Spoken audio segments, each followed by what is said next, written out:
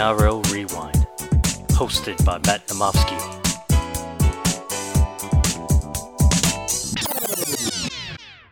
Hello, NRL fans. Welcome back to the NRL Rewind podcast. I'm your host, Matt Namofsky, and welcome back to round 6 Team List Tuesdays. I've got Chris on the line. Chris, how are you, mate?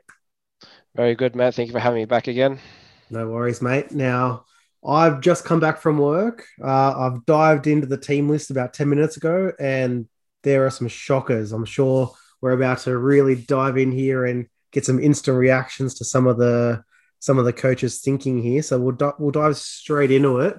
The first game on Thursday night, the Brisbane Broncos hosting the Panthers from Suncorp Stadium. For the Broncos, some huge changes. Anthony Milford, the $1 million man, has been dropped. So Brodie Croft moves into the 5'8" spot. Tessie New has been dropped from the centre, so Jesse Arthur comes into the centre spot there. Ben Teo is out he's obviously got a torn bicep, so he's out for 12 weeks. So Ethan Bullimore comes into the reserves, into the interchange bench. Patrick Carrigan returns from suspension, so he will start at lock, pushing Tevita Pangai Jr. into the second row. And Jordan Ricky is moved back to the bench. For the Panthers, they are unchanged 1-17 from the team that faced Canberra last week. And two notes on their injury front there. Dylan Edwards looking like he's going to be 2 weeks away from his hand injury, and Api Coruscant at least another 3 weeks away from his wrist. So, Chris, this is an interesting one. Obviously, all the changes here is on the Broncos side, and some interesting ones. What do you make of all the changes that Kevin Walters has done there?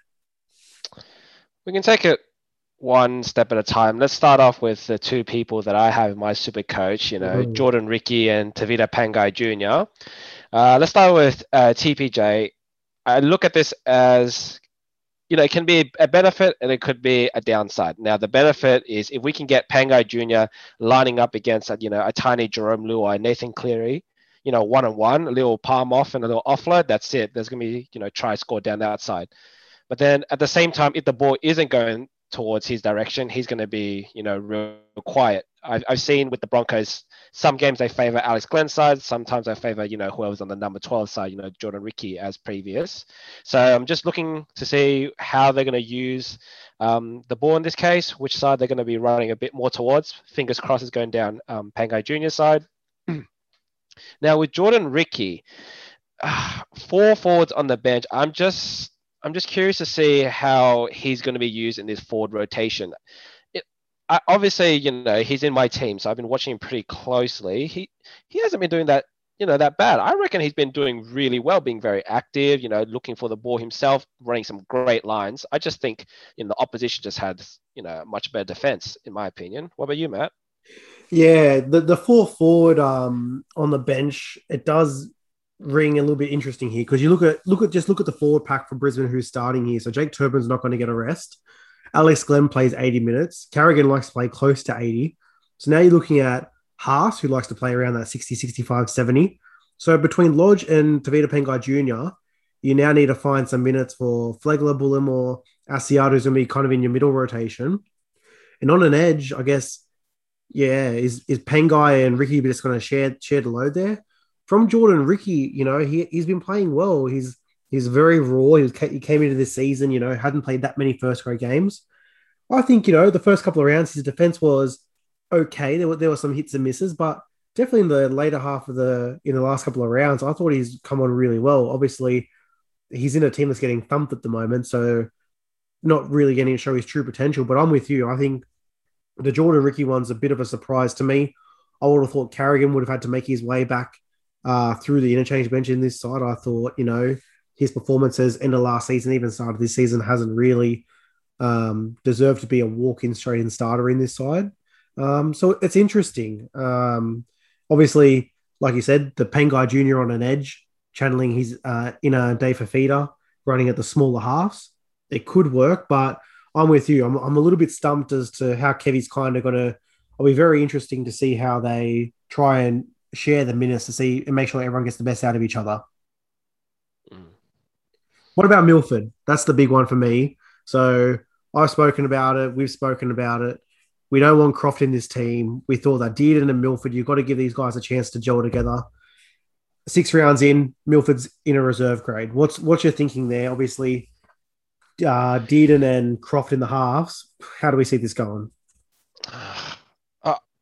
I can just see each half just looking at each other and expecting the other person to do something. With Milford, yes, he's hasn't sort of lived up to the hype, but I don't think he's that bad. I feel like the criticism towards him is just too harsh. I just think it's because of that money tag to him. Like, you throw the ball to him, you can expect him to do something with the ball. And I think when we were on the podcast together last time, you can't expect him to not do something if, let's say, the team's losing. If no one else is going to stand up, and if he decides to stand up, why is he going to be the one to take the fall? I just don't see it. He should still be at that number 6. I just wish that Kevin Walters can just, after this game, just realize, look, he's made that mistake. Let's bring him back in. I'm just lost for words at this point. Yeah, it's such a great point. Like, when this team is not firing, when the forwards are getting rolled over, and your one creative half, who's Milford, tries, these little things, and I hear the commentators, going, you're gonna have better control over the team. But when you're down by 30 and you're looking for some spark, what else? Like, okay, let's go this week, and Brody Croft and Tom Dearden is going to take turns kicking the ball 40 meters down the field. The other team rolls up and scores them. I don't see the upside. Dearden is a guy that can control the play, get the guys to where they need to go. Milford's off the cuff, can make things happen. To me, they're not getting the results because the rest of the team isn't that great. It's not about Milford; it's a bad player. You're exactly right. It's the $1 million. If he was on 500,000 and Croft was on $1 million, it'd be the opposite. Like, it's all about the price tag, and sometimes we need to remove the price tag from the view of these players and say, how is Anthony Milford in this team, how it's currently constructed, meant to perform? So I'm with you. I'm stumped. I'm going to be very interested to see Croft and Dearden together. It's going to be interesting. From the Panthers side, quickly, obviously no changes, but they keep rolling. They really did a number on the Raiders last week, pretty convincing in the end. This game's not going to challenge them, but moving forward, are the Panthers, are we walking towards the minor premiership again, or do you see that, maybe around Origin time this year that they didn't have to cope with last year? Is there a chance that their depth and their personnel might be tested a little bit more? Yes, you did raise a good point. With Origin not being around that sort of middle time of the year last year, they did have the opportunity to sort of roll through with consistency. So, it could swing either way. One point I wanted to point out was Stephen Crichton and the Charlie Staines. I mean, I would have preferred to see maybe Charlie Staines at fullback. I'm not sure if he mentioned that was his preferred position, but Stephen Crichton did look a bit shaky at the back. I would have preferred to see him maybe in the centres, whether that means pushing Matt Bird or Paul Momorowski out. I still would have loved to see that change, just try to see what you have there. They will be challenged if that Origin rolls around. You take out 2 of the best halves combinations, which, sneak preview, they will be the New South Wales halves, in my opinion. You take those 2 out, it's going to be a different sort of ship, different sort of captain leading this sort of team around. So, yeah, definitely. All right, we'll move on to the next game. It's the first Friday night game. It is the Newcastle Knights hosting the Cronulla Sharks from McDonald Dome Stadium in Newcastle. For the Knights, obviously got Caitlin Ponga back last week. 3 more big ins for the Knights this week. Bradman Best, Kurt Mann, and Jacob Saifiti all take their place back in this side. So Bradman Best means that Shibasaki drops out of the side altogether. Connor Watson moves back into the lock position. Kurt Mann goes back into 5'8". That drops Sawaso Sue back into the interchange bench. And we've also got Braden Musgrove, who's going to be selected on the wing to make his debut. So Tex Hoy and Edric Lee are still a couple of weeks away. So that's the changes for the Knights. For the Sharks, there's 2 HIA changes. So Wade Graham and Josh Dugan both failed their HIAs this week. So Connor Tracy moves from the bench into the centre spot to replace Dugan. Britton Okora is back from suspension, so he will take the whole of Wade Graham. And Talakai is back on the bench, playing his first game of the season. So obviously this is the first game here, Chris, that's going to be a bit more interesting in terms of the result. Newcastle coming off a very demoralising loss to the Titans last week, and the Sharks just got pipped at the end by the Roosters. What are you expecting to see in this game? Gonna see a bit of a tussle, I'd say. You got, from the looks of it, 4 forwards on each bench. So I'm going to guess, there's going to be a lot of rotation with the forwards. So we're going to see a lot of, winding them up from the back fence, hitting it up, really good, solid contact interactions. Curious to see definitely Teague Wilton He's swapping over to the other side. So he was very effective on the 11, but whether he has the same effect number 12 is, the question to be asked. That does mean Blake Brayley could potentially play 80 minutes. William Kennedy, oh man, that guy just keeps getting better and better for sure. He's in my team, so he's so good, man. And I just hope that the Knights were able to find their mojo. We talked about potentially them going, on a win streak. If they, put out that sort of effort last week, you could see them slipping even lower. Yeah, it's we put the jinx on them. We were like, they're going to go up to round 9. They're going to be undefeated. They're just, obviously you can say they've been snake bit with the injury curse, and they've had some key players go in and out of their side, but their effort levels just haven't been there in some of the results. That Tigers game, obviously 18 errors. They should have won that game. They threw it away. Last week against the Titans, that Titans team just really had a nice game plan against them. They really targeted some players like, Blake Green. He's a good player, but obviously he was coming off his injury. Kalen Ponga was obviously well underdone. He didn't have a real chance to ease back into this through a preseason, so he's just been thrown into the deep end with his team struggling. But they've still got one of the better forward packs in the comp, Clemmer, Saifidi, Frizzell, Barnett. There's definitely some guys in there that can carry it. And I'm really interested to see, like you said, the Wiltons, the Rudolph, the Nakora coming back. It's going to be a very good forward battle. And to me, it's going to come down to the halves between Kurt Mann and Blake Green versus Chad Townsend and Matt Moyland. Because obviously both teams have great fullbacks, and Kennedy is now starting to move into that upper echelon of the fullbacks in the comp. So it's all about the halves for me. How surprised are you with Matt Moyland and Chad Townsend without Sean Johnson? They've really gelled, and, again, last week they didn't get the win, but they threw a haymaker at the Roosters and nearly tumbled them. Definitely. The way I've been watching the Sharks play, Matt Moylan particularly, he's just got such lovely hands. Like I think he sort of started to accept that, he wasn't the young man that he once was, breaking tackles, charging at the line. So it's really good to see he's developed even further his, silky hands, cut out that ball. It just hits Will Kennedy right on that chest, and then he's flying through, throwing the dummy, or even for Kennedy to throw that cut out ball with, some extra space. It's just so good to see him, master such, a fundamental part of being a half. Another person I just noticed is Talakai being back on the bench. He is number 17, and he is going to be a wrecking ball. Keen to see him, start back, I believe, for his first game of the year. It is, yeah. So I'm definitely going to probably see him somewhere in the middle, and he's going to run over some small blokes. Jaden Brayley, watch out. Yeah, and he's obviously got the flexibility where, if Connor Tracy on that edge is getting picked on a little bit, they can easily put Talakai into the centers like they did last season. And you can see him running out there opposite, like, he could run at a Brad, if you want to tire out Bradman Best to really take away his striking attack, just throw Talakai out there for 20 minutes and just batter him for a couple of sets. These are the type of things that this Sharks team, the Sharks and the Dragons, to me, are the two teams in the comp that can just throw weird matchups at different teams.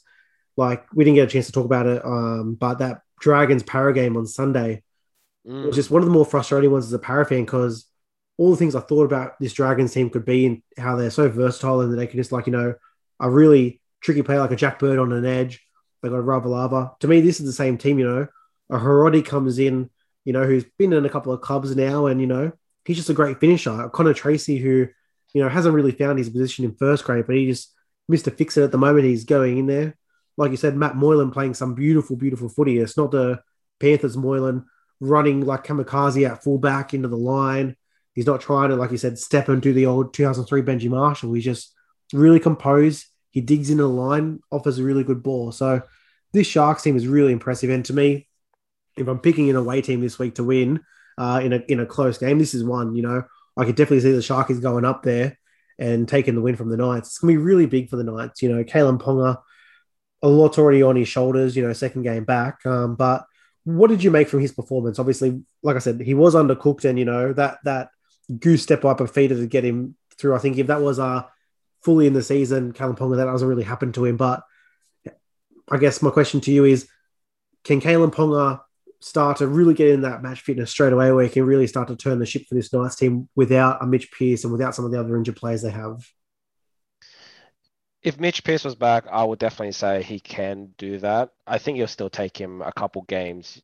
He was out for pretty much the whole off season, and people seem to underestimate how effective a full off season training, with your team, getting into the groove, knowing the different sets of plays can make such a big difference. You can't expect someone to sort of slot back in and learn everything that your whole team spent, months learning.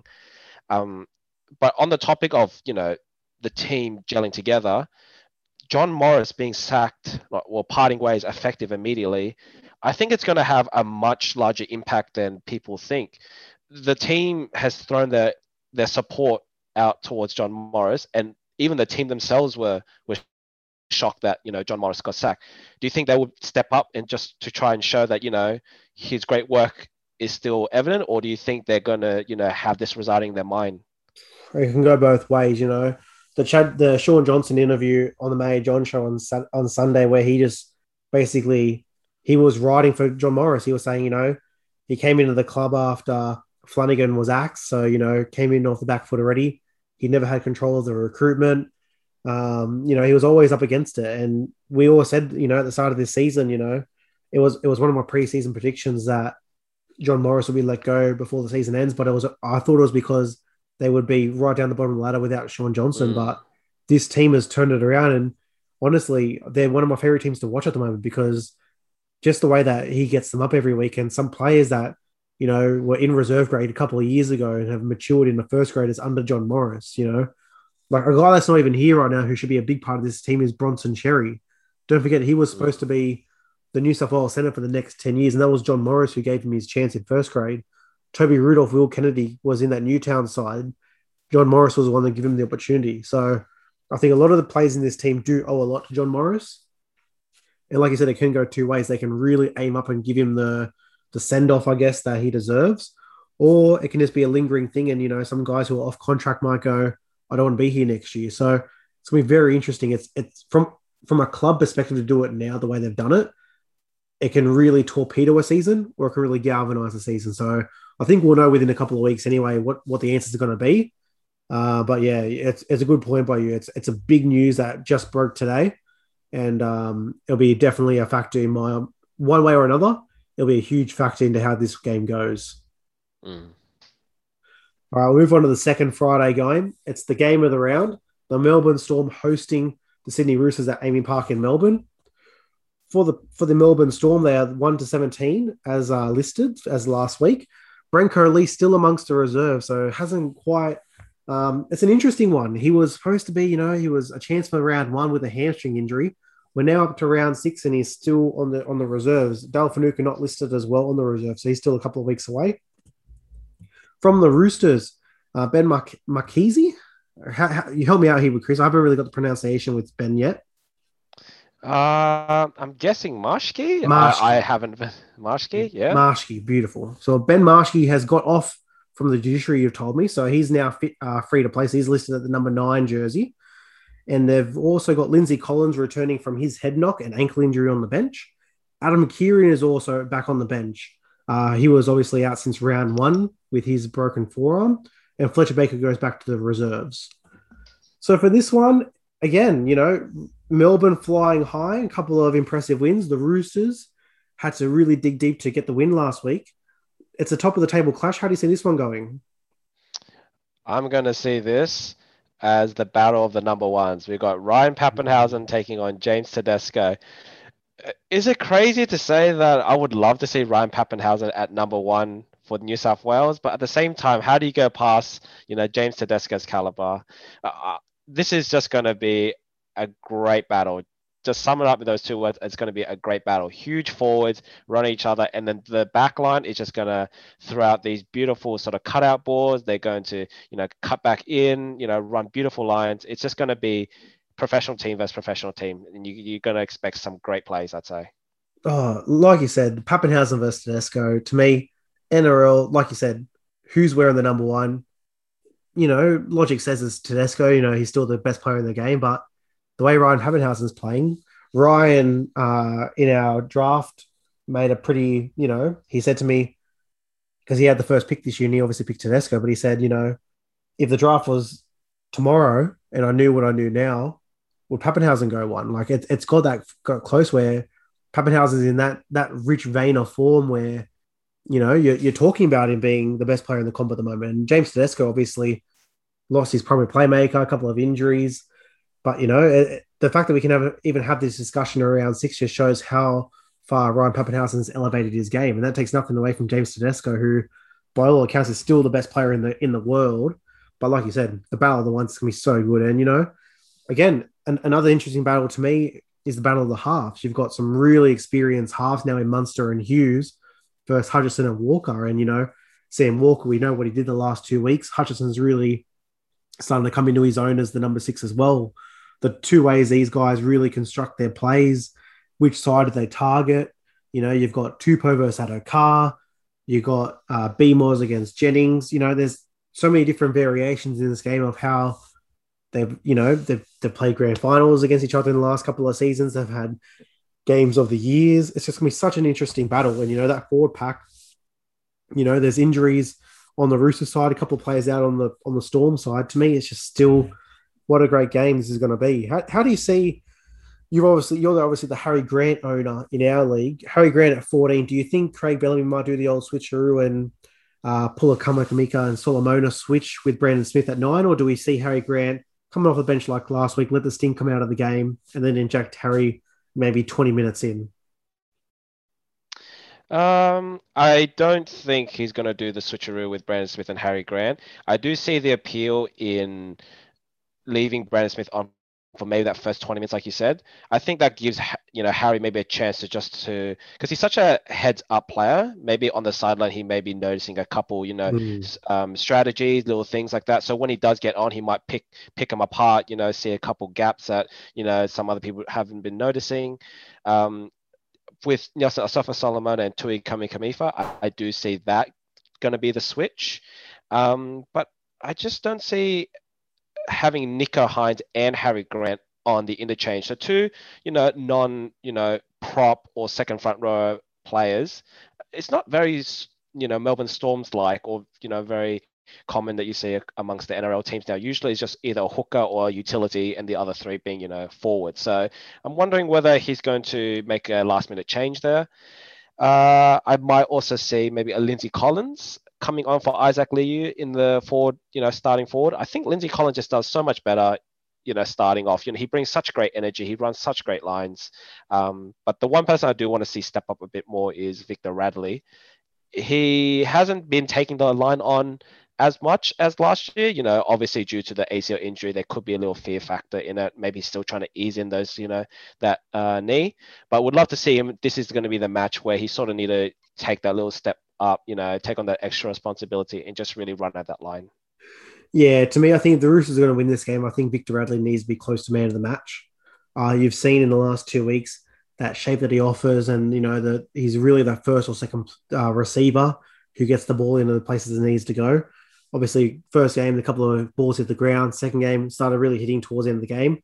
I think this is the one he's now 3 weeks in. He's getting real comfortable in the game. I think this is where, if the Roosters are going to come out here, going to need a huge Tedesco and a huge Radley game, in my opinion. But I do want to throw one more thing at you in this game before we do move on. I've got a hot take for you, Chris. Alrighties. Is Christian Welch the best prop in the game?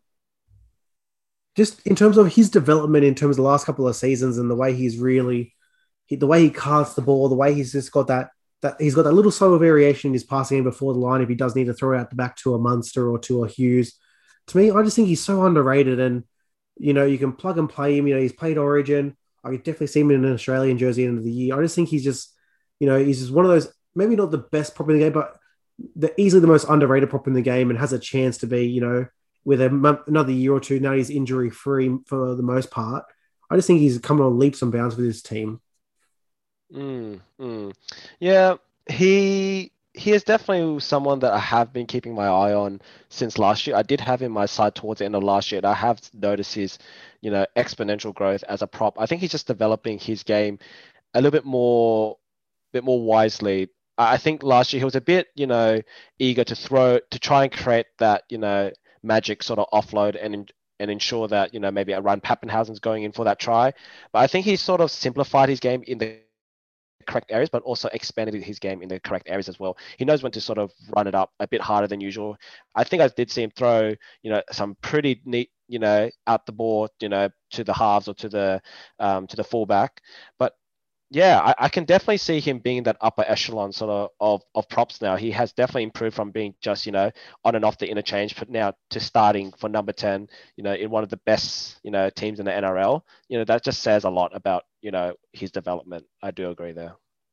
Yeah, great. All right, we'll move on to the first Saturday game. From Mudgee, we got the Manly Sea Eagles hosting, I guess, in this game, the Gold Coast Titans. For Manly, we can't go past gun fullback Tom Turbo making his return from his hamstring injury suffered in the off-season. Just in time as Dylan Walker has sustained his own hamstring injury, so he'll be out for an extended period of time. Ola Kawatu moves into the second row spot for the injured Jack Kajeski, who looks like he's out for the season. Kate Cuss is back on the bench after returning from a virus, which means Tavita Funa drops back to the reserves. And for the Titans, they're unchanged 1-17 after their huge thumping. Phil Summey is the only one to mention. He's in the HIA protocol. So Jonas Pearson moves into the reserves and he would be his reserve there. So this is your team, Chris. You got up last week. Daly Cherry Evans kicked you to victory, as he always does in those situations, it seems like. This is a much stiffer competition in the Titans. How do you see this one going?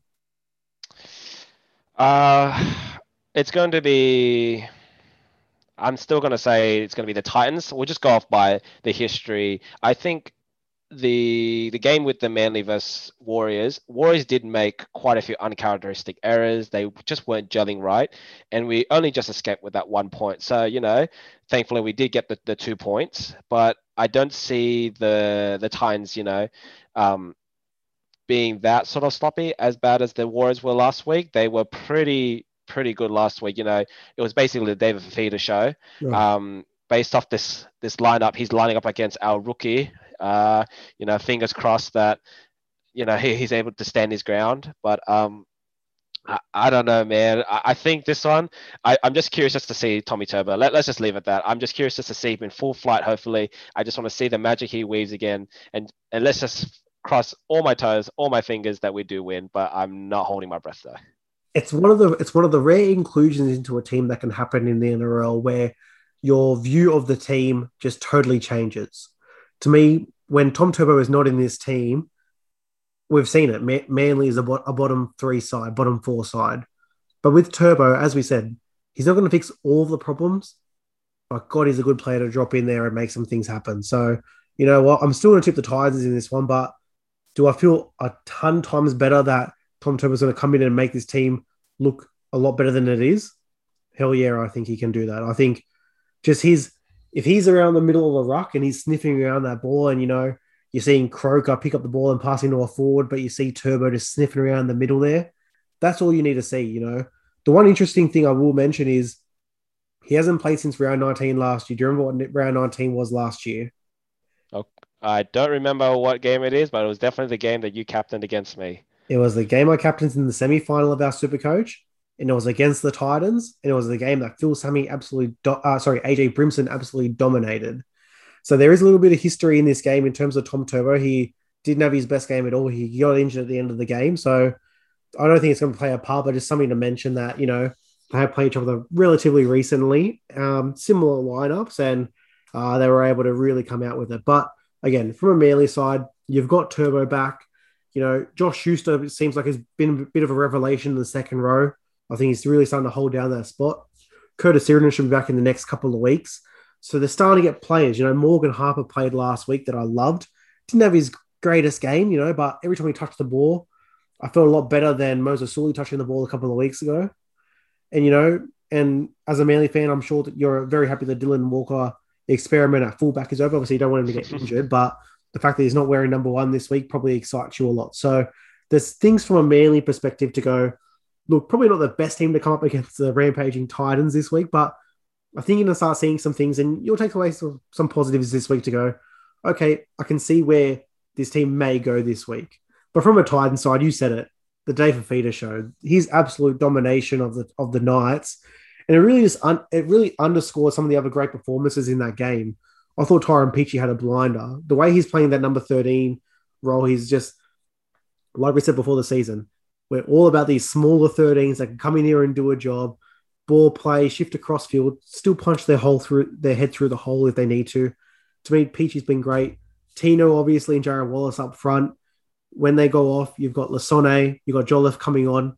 To me, the forward pack, the way that they bought, a guy like SES, he can't even crack the 17. He was a player who should be playing big minutes at a lot of other clubs, but this Titan side is playing great. And, Corey Thompson, your new boy, who you picked up in our draft league, they're just players just overperforming. And that's exactly what you want in a team. It seems like Justin Holbrook's got them revving exactly where they need to go. What do you see from this Titans team in terms of how far do you think this can go?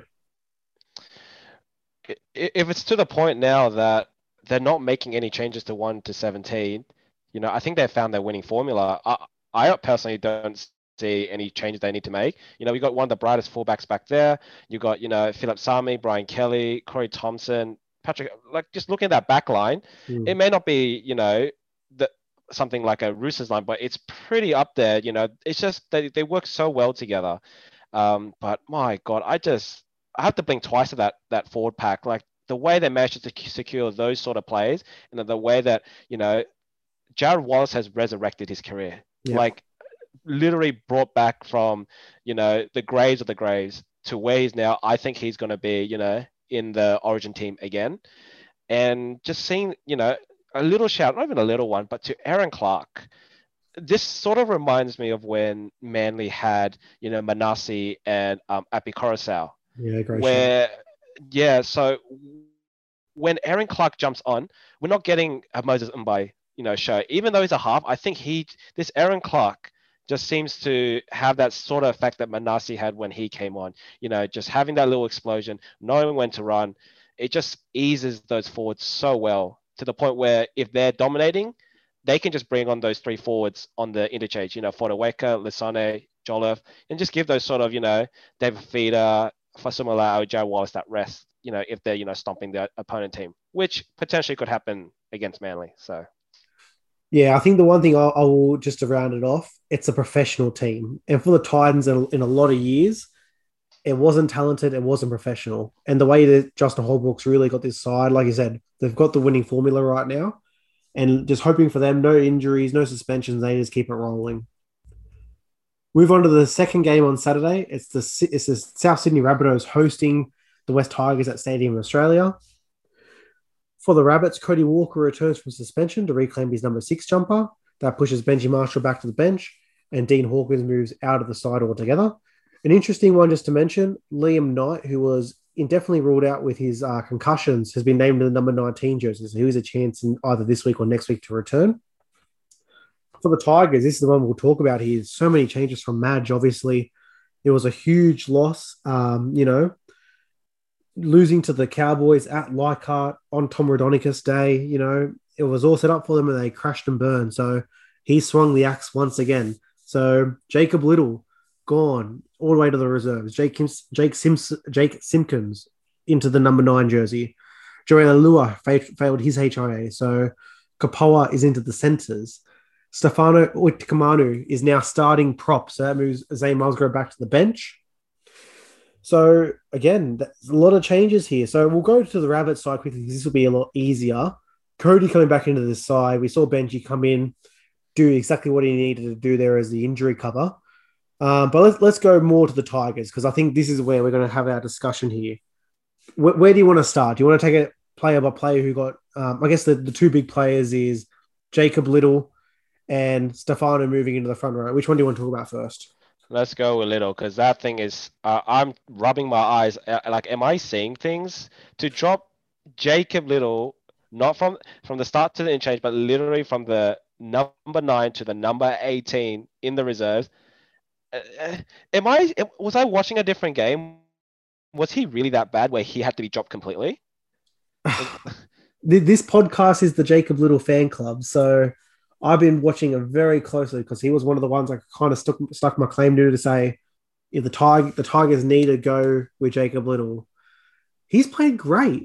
I don't understand. Like, the one thing, if you're gonna say anything about him, his defense is solid. He does not miss many tackles at all. I think last week it was 45 tackles attempted and 44 makes, one miss. So it can't be a defensive issue.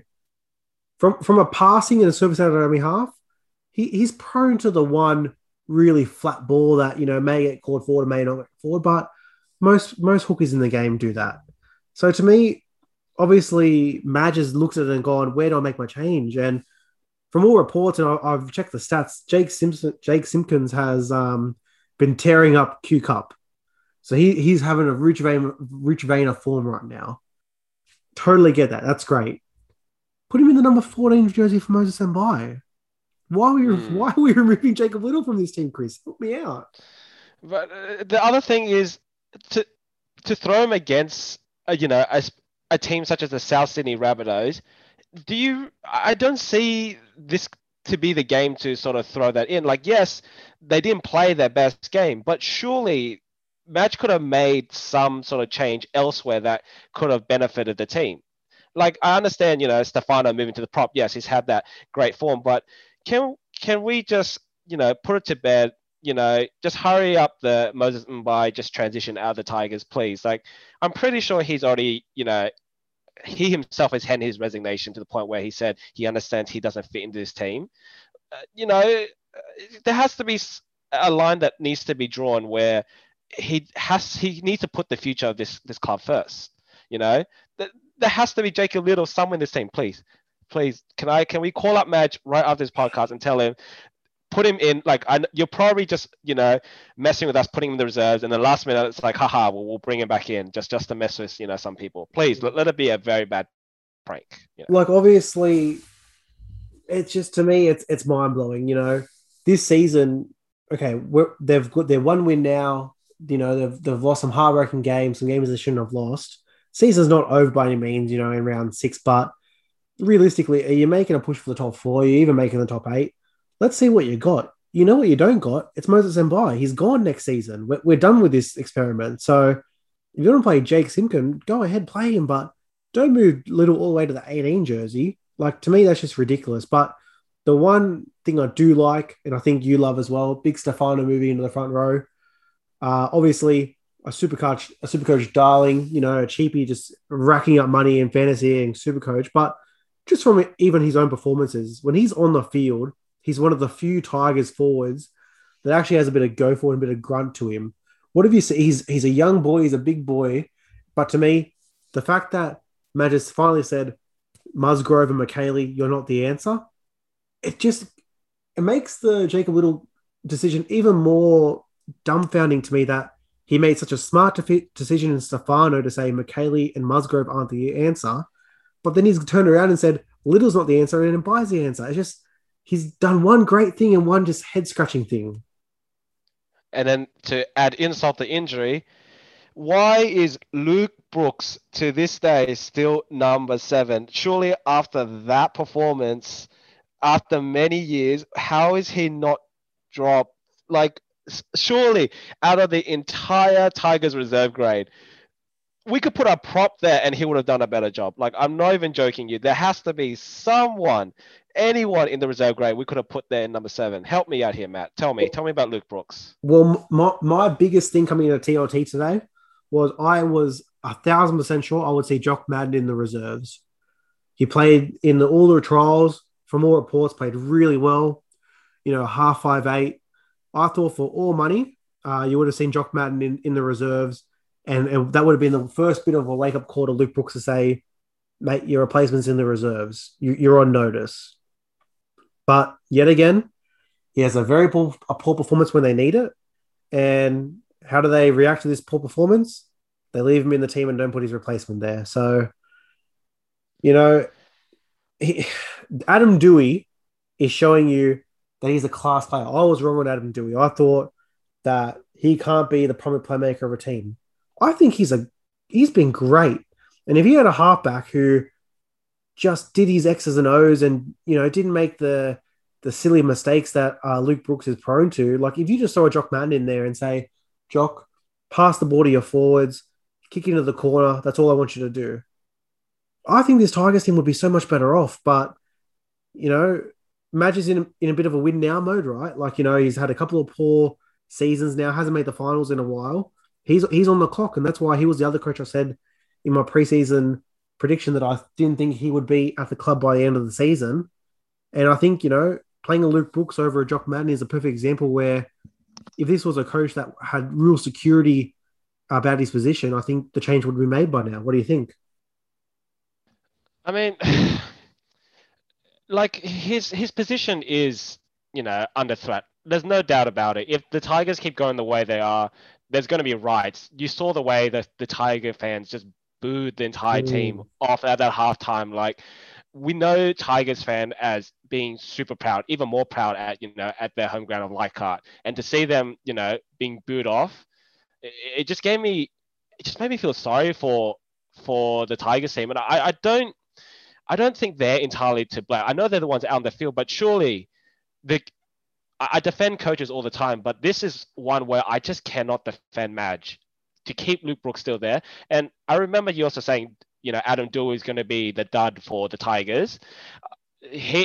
I honestly felt like he has made this 6 his own. I don't see him losing that at all. He seems to be the only one who is doing his role at this point. Dane Laurie, yes, very good at fullback.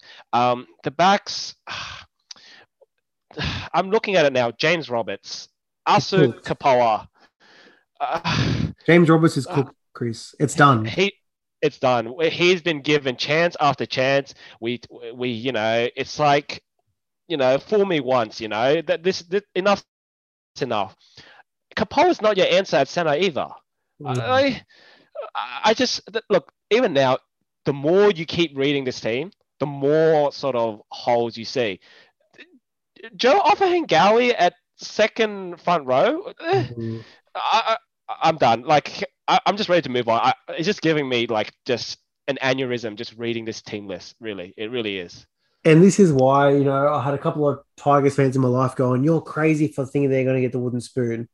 I just looked at it and said, in this roster and the way that Madge coaches, and we know that Madge coaches, he coaches win now, and he does to a point. Like, to me, this is not 2015 James Roberts. There was chances in that game last week that they were on that comeback, and at least twice James Roberts stunted that. Like, this is not like everyone was saying, "Oh, North Faluma had a shocker in defense." Well, it doesn't help that he's got a very cooked James Roberts on the inside of him who can't defend and can't read defenses anymore.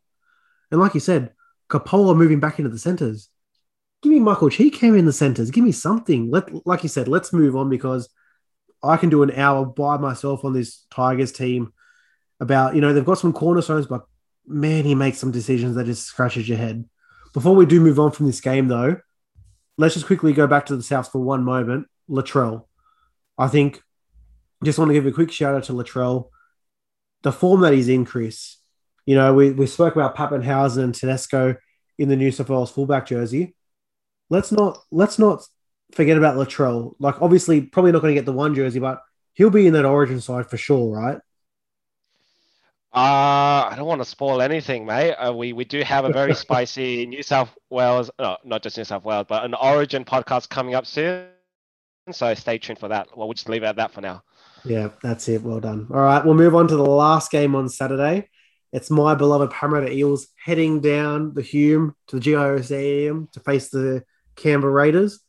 For the Raiders, a huge change. So Charles Nickel-Klokstad failed a hazy HIA against the Panthers. It comes out that he's got a bulging disc in his neck. So potentially with rehab, looks like 3 to 6 weeks. With surgery, could be around the 10 weeks. So it's a huge, huge injury blow. So Caleb Bacon, off-season recruit, comes into the fullback spot. Curtis Scott makes his comeback from his rib injury. Then moves to Sebastian Chris back to the reserves. Josh Hodgson, who injured his hip against the Panthers, has been named to start. Ryan James, interesting, has been dropped all the way out of the 21. So that means Joe Tapine moves into lock. Emre Gula is the new face on the interchange bench. And for the Eels, 2 changes. Dylan Brown is suspended for 1 game for his crusher tackle. So Will Smith moves from the interchange bench into the number 6 jersey. Ryan Madison is again listed to make his return from his concussion injury. Then moves Papali'i back to the bench. And Keegan Hipgrave is the new face on the bench, replacing Will Smith. Chris, on this one, the Raiders obviously had a very poor game against the Panthers. It was a tough one. They were in it at the start. They faded away. Parramatta was never in this game against the Dragons on Sunday. Two teams looking to bounce back. How do you see it going? Well, I don't want to say this to you, Matt, but I'm gonna go with the Raiders. Just seeing the way that the Eels played last week, I'll probably say they played a lot worse than the Raiders did. Losing Dylan Brown isn't going to help your case at all. I can definitely see a few missing hairs, a couple grey hairs from you. Probably watching that game, you're probably tearing your hair out. You're probably, having, a stroke basically because, I was watching that game too. And if I was an Eels fan, my God, I would be just shocked. Yes, I support Manly, but I'm not holding too many high hopes there. But I do know, with this sort of lineup, you do hold some pretty high standards for the Eels. But, come back to your question, I do see the Rays do, taking out the win on this one. The other thing I just want to look at, with the Eels, Ryan Madison, he has been listed to come back. I haven't checked any of the reports about how his concussion symptoms are going. He could potentially be out another week. Do you think we should be keeping Ryan Madison out for as long as maybe, for example, Boyd Cordner, for example? Or do you think, he needs to be back in the side? Because I thought Papali was doing a great job at second front row. What do you think? Yeah, it's one of those ones where anytime a concussion and repeat concussions come into it, you've just now all of a sudden got to be so careful with it. He's been listed. He's been listed to make his reserve. This will be the third week in a row, and they pulled him both times. So it won't shock me at all if we get to Friday and all of a sudden Madison's been ruled out again and probably moves into the second row. I would like to see him take a little bit of a cautious approach, especially against such a physical team like the Raiders in Canberra, a cold Saturday night.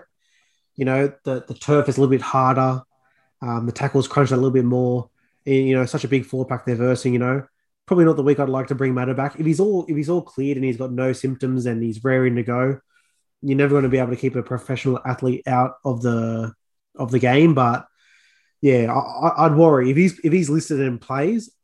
I'll be consistently every time he touches the ball. I'll be worried, which you never want to be that with one of your players. So to answer your question, yeah, I would love to see put him in the bubble wrap. Probably he's doing a good job. The one thing I don't like, Chris, and you said how did I like it last week? Look, it was one of those. Brad Arthur's a very strict coach and he's a coach that preaches ball control and discipline. It was one of the most undisciplined games from Parramatta I watched, trying to score on every play. But to me, why is Bryce Cartwright in the middle of the field playing big minutes? Why do I look at my bench? Why do I look at my bench this week, Chris? And why do I see in the number 16 jersey, I see Keegan Hipgrave. In the number 17 jersey, I see Bryce Cartwright. Can I go back to my number one rule, Chris? If a good team lets you go, another team shouldn't sign them. If the Gold Coast Titans are flying this year and they've got the best four pack in the comp, why am I playing their two guys last year that they let go? I can't do it, Chris. I can't do it. Come on, man. We all know it's the Cardi party. He was doing. No, I'm kidding, bro. I was so ready to buy into the Cardi party on an edge, in a pinch, not in the middle of the field when they're trying to muscle up. Like the Dragons don't have a strong forward pack, and they ate us. So now we come up against a team like I love Soliola and Papali starting as a front row combination, then having a Ryan Sutton and Emery Gouldar off the bench. Like, if I'm a Raiders fan, the fact that you can just throw away a Dynamis Louis and a Ryan James and say, no worries, here's Soliola and Gula. Like, the talent in that forward pack, and Parramatta have a great forward pack. Our 8 to 13 is great, but it was, to me, the bench was always going to be an issue for Parramatta, and I think it's starting to rear its ugly head, unfortunately. Dylan Brown, you did mention it before. It's a huge out for us. Hasn't played his best footy this year. But, you saw even in that one try that he did break through the line, throw the ball to Gutho inside. He's got that bit of dancing ability and can keep the defense honest. Will Smith will do an admirable job, when he filled in for Mitch Moses for that half a game. Again, did a good job. But again, as a Para fan, I'm not expecting a win here. I do want it to be much more close. I want it to be a lot more respectable than the game last week. So that's all I can ask for as a Para fan. Maybe you can put Bryce Cartwright at number 6, huh? How about? We'll move on. We'll go, we'll go on to the second last game of the round. It's the first Sunday game at Netstrubber Jubilee. The Dragons hosting the New Zealand Warriors. For the Dragons, 1-17 the same. Josh Maguire, he has moved down from the Cowboys. He's in the reserve, so he has a strong chance of moving on to the interchange bench at some stage. Ben Hunt looks like he's 2 rounds away from returning from his leg fracture. For the Warriors, David Fusatua suffered a hamstring injury, so he is out. Peter Hiku returns from his knee injury. Marcelo Montoya did cop a head knock, but he is named. Alicia Katoa dropped out of the squad altogether. Very interesting one there. So Josh Curran gets his chance to start in the second row. And we've also got Tanua Brown, who's returned from his suspension. He's been named amongst the reserves. Bunty Afoa returns from his suspension. He's moved on the interchange bench. So, Chris, on this one, it's an interesting one. You've got the Dragons who are flying high, the Warriors who have hit a bit of a lull patch here, and it looks like Nathan Brown's trying to tinker with the team to get his exact squad. How do you see this one going? I'm thinking the Dragons are going to win this one. Yes, the Warriors going to have their best game against Manly, but I think the Dragons, knock on wood, this is going to be their year where they're not, March or April premiers. I think they can actually go quite a fair way with, Anthony Griffin at the helm. He just seems to use the team to the best of the ability. They may not have the best team, but he's doing basically what a John Morris did for the Sharks. He knows, who to sub in at the right time. He knows who can make the best impact at certain times of the game. A Daniel Alvaro jumping on, unwanted by the Eels, but he's got a fantastic offload, especially with Matt Duffy, sniffing around the rock. Trent Merrin, again, back in his prime, again, throwing those sort of offloads. I just think he knows what's best for this team. And with Josh Maguire, coming into his team, potentially he could, resurrect his career, maybe slot into that number 13, Tiro Fuimeono, I reckon he's a little bit better maybe on the edge. Josh Maguire has that sort of grunt in the middle, that sort of leadership. He was very fired up at the Cowboys. I remember his sort of scathing, interview towards his teammates for not giving it a go. He has that sort of fire, that passion. I think that's just going to exemplify the Dragons even further. With the Warriors, not too many sort of changes, but I think this is a game that Cody and Sean O'Sullivan need to sort of sit down and sort of work out their plays a little bit better compared to last week. I think they sort of underestimated Manly a little bit. They got a bit too, they tried a few extra things, didn't work out very well, quite a few knock-ons, but I think they should be able to, iron things out a little bit more. Peter Hick on the wing, I liked him a bit more in the centers. The other thing I haven't really been watching too much, but most likely you have, is Tohu Harris up in the front row. How did you see him working up there, Matt? He's a workhorse. He's just one of those guys. You put him on an edge, you put him at lock, you put him at prop, he's going to do the job for you. He's one of those guys. He gets the ball.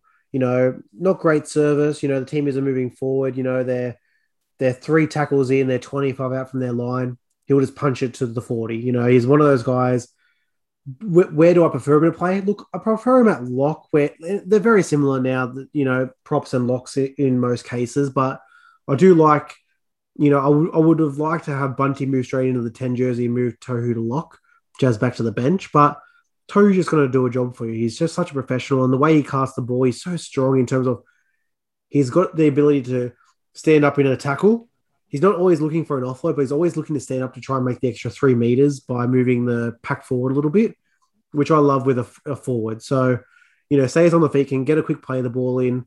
So I'm all about Tohu. You did mention a couple of things I want to touch on. Sean O'Sullivan and Cody Nikorima from the Warriors side. Obviously, you watched the game closely as well. A lot of ball went to Sean O'Sullivan instead of Cody Nikorima. I'm surprised. The last 2 weeks, we've seen a real uptick in Sean O'Sullivan's usage. Now, obviously, no Harris Tavita, so maybe that's just been the game plan all year. The halfback was always going to be dominant, and Cody would float in and out of the game to pick his spots a little bit more. But I really want to see Cody take on a little bit more of the playmaking ability and, get those receipts up. Touch the ball 4 times a set, get in a first receiver and pass it to one of your forwards. Just get your hands on the ball, look threatening, take a dart every now and again. I want to see Cody step up because I think when the Warriors play their best footy, it's normally on the back of Nicarima. Moving to the Dragons side, one of the things you mentioned, the career resurrections of some of these players. I want to single out 3 of them in particular from the Dragons side that if you said to me before this season, these will be integral parts of a team that's running in the top 6 right now.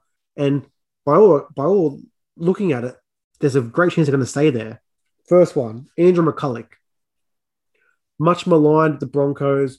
All the Broncos fans saying, get Turpin in there. McCulloch's slow and old, doesn't offer anything. He moves down to the Knights.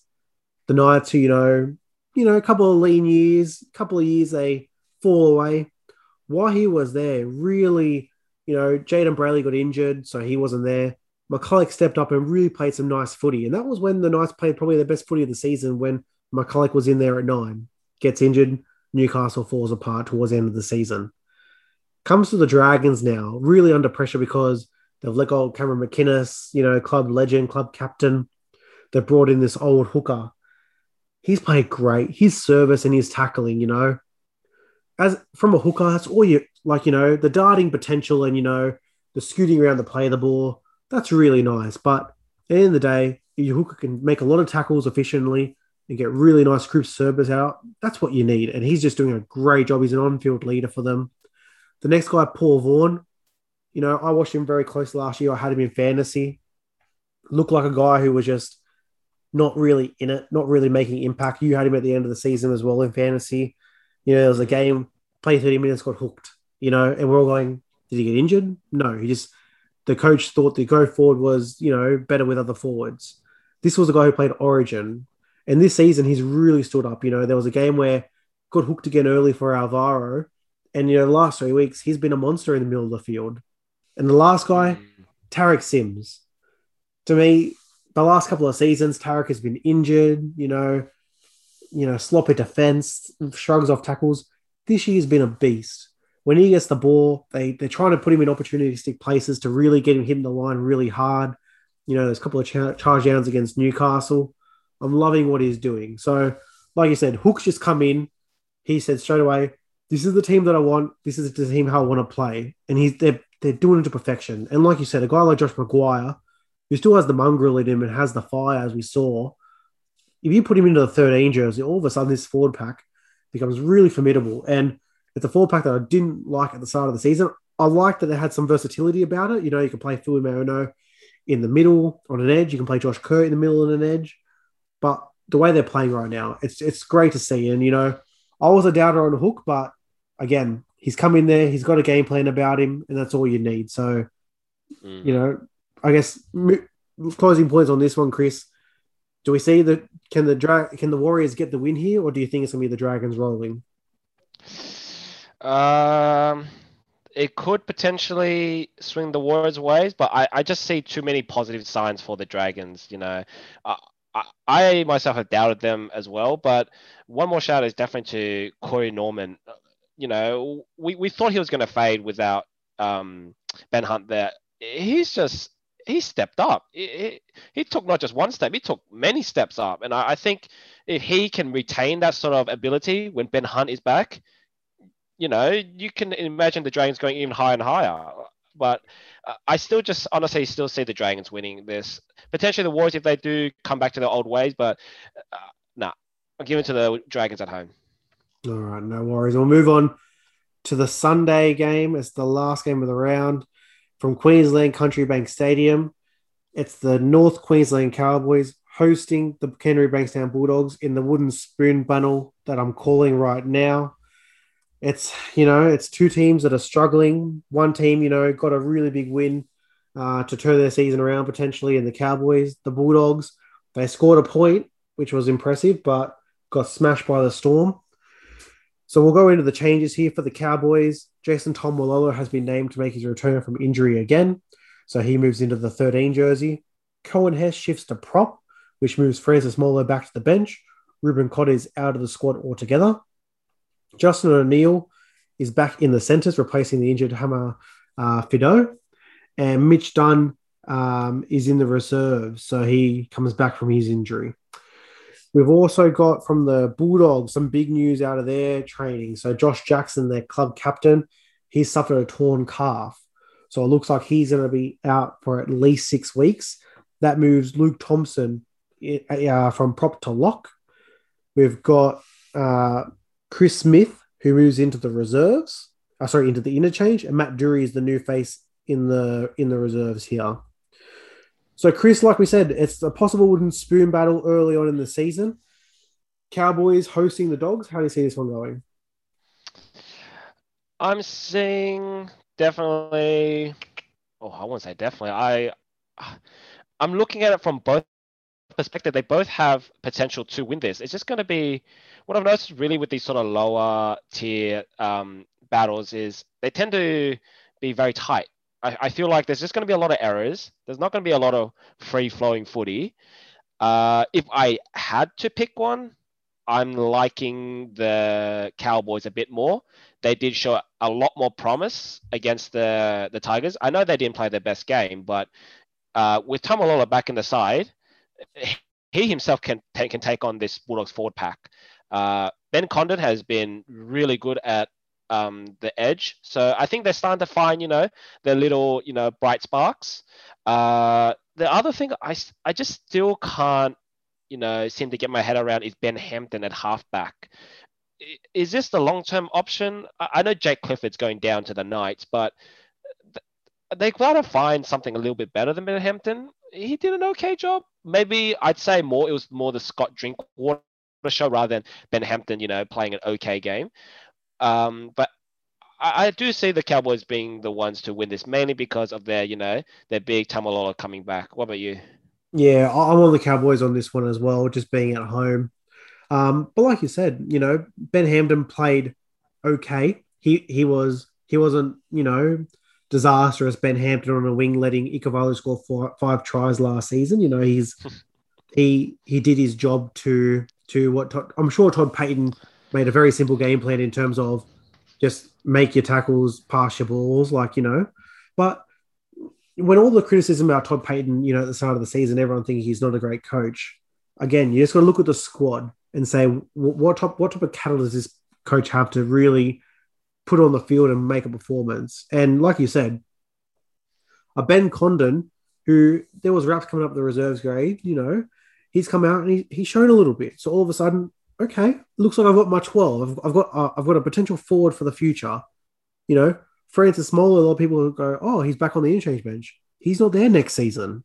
He's down to the Dragons next year. So same as Jay Clifford, right now today, is Jay Clifford a better halfback than Ben Hampton? Well, of course he is. But what good does it do for Todd Payton to nurture Jay Clifford for him to go to the Knights next year? So I'm all for a coach going, look, that guy's not here next year.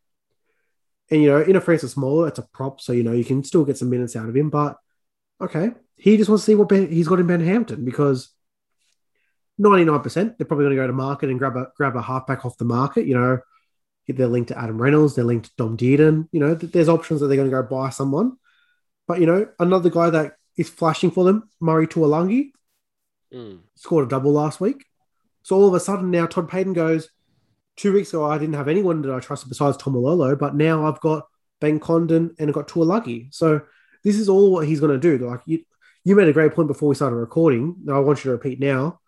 Give me your thoughts on Cohen has a prop because I love the idea of it, and I think this is the Todd Payton special to say, is this guy a part of my future plans? What do you say about Cohen has a prop?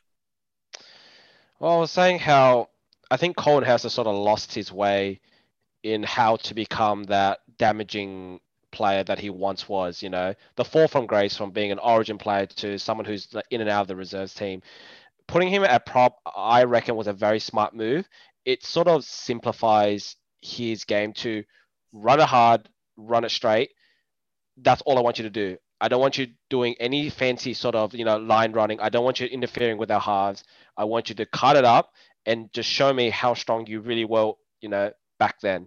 If he can recapture that sort of idea, that mentality, and then if potentially he gets brought back to the edge, then he can return, to that sort of person that he once was. But if on the other hand, if he does work out really good in the prop, why not keep him there? He's tall, he's big.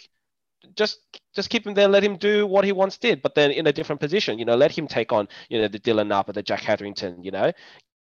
Ben Condon's doing a fantastic job running those great lines. I remember last game he took on the opposition and threw a brilliant offload cutout ball off to the winger for Tuolangi to race down the side.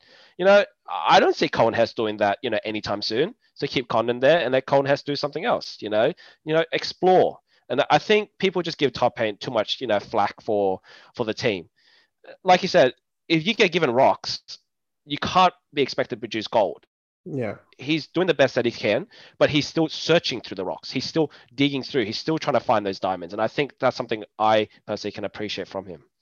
Yeah, and going to the other side of the field, to me, the criticism of Trent Barrett has been deserved because when you just look at the talent on both sides of this roster, there's more talent on the Bulldog side. Kyle Flanagan's got some pedigree about him. Corey Allen, Will Hopewadi, Nick Kotrick have all played Origin. Dallin Wateen-Zelezniak has been a New Zealand captain. Napa's played Origin. Adam Elliott's a very handy player. Luke Thompson at an international. So you just look at the two sides together, you would think that the Bulldogs would be doing a lot better. And, Trent Barrett, being the attacking mastermind, as everyone keeps saying, for the Panthers the last 2 years, we turned our attention now to the Bulldogs.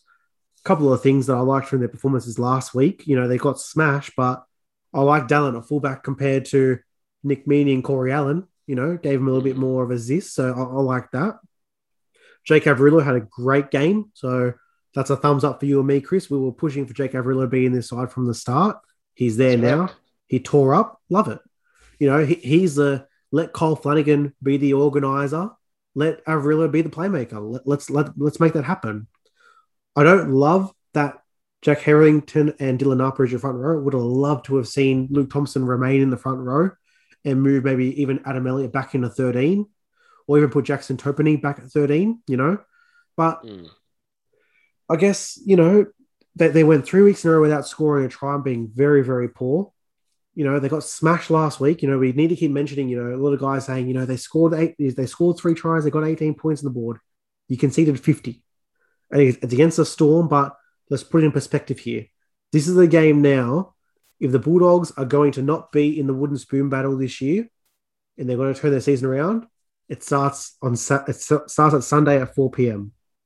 You go up to Townsville, and you take this game because, like I said, you've got more talent, more expectations will put on you this season. Go and win this game. So a lot of pressure is going to be on Averillo and Flanagan to really try and lift this squad. But to me, it's a forward pack. This forward pack needs to go in there, roll up their sleeves, and roll over this Cowboys forward pack, run over Hess, run over McLean, run over Wright. There's some guys who aren't really playing first grade quality right now. And to be fair, Jack Hetherington, I'm not a fan of it all. Dylan Napa, I think he's cooked. But if they're in there and they're starting props, go in there and smash them and steal the win. What do you think about that? Yeah, I don't see any other game other than right here, right now, for them to make a stand. If they don't win this game, I just don't see them turning it around any further down the track. Like, surely after, 5 rounds, Trent Barrett surely has figured out, a different game plan. Surely he's figured out if he really is an attacking genius. He should have figured out how to sort of get around and score those tries. Yes, he did get a couple, but it's got to be better in defense. I think it's more of an effort thing. It happened at Manly. He just doesn't seem to have that sort of morale-raising, I guess, feature to his game. You look at a John Morris where you can clearly see the team is literally playing for his career. They've come out, they stepped up, and they really want to, we're trying to protect John Morris. We want him there. They've shown that. I just haven't seen anyone really come out and defend Trent Barrett at all. Regardless whether it's through an interview or through performance, I haven't seen anyone wanting to show that, he is our guy for the future. The one person I do want to say that should really step up is definitely Kyle Flanagan. I want to see a bit more running from him. I looked at the stats. He had 0 hit-ups for less or more than 8 meters last game. Zero. We're talking he didn't take the line on once. What does that set you up for in terms of the opposition?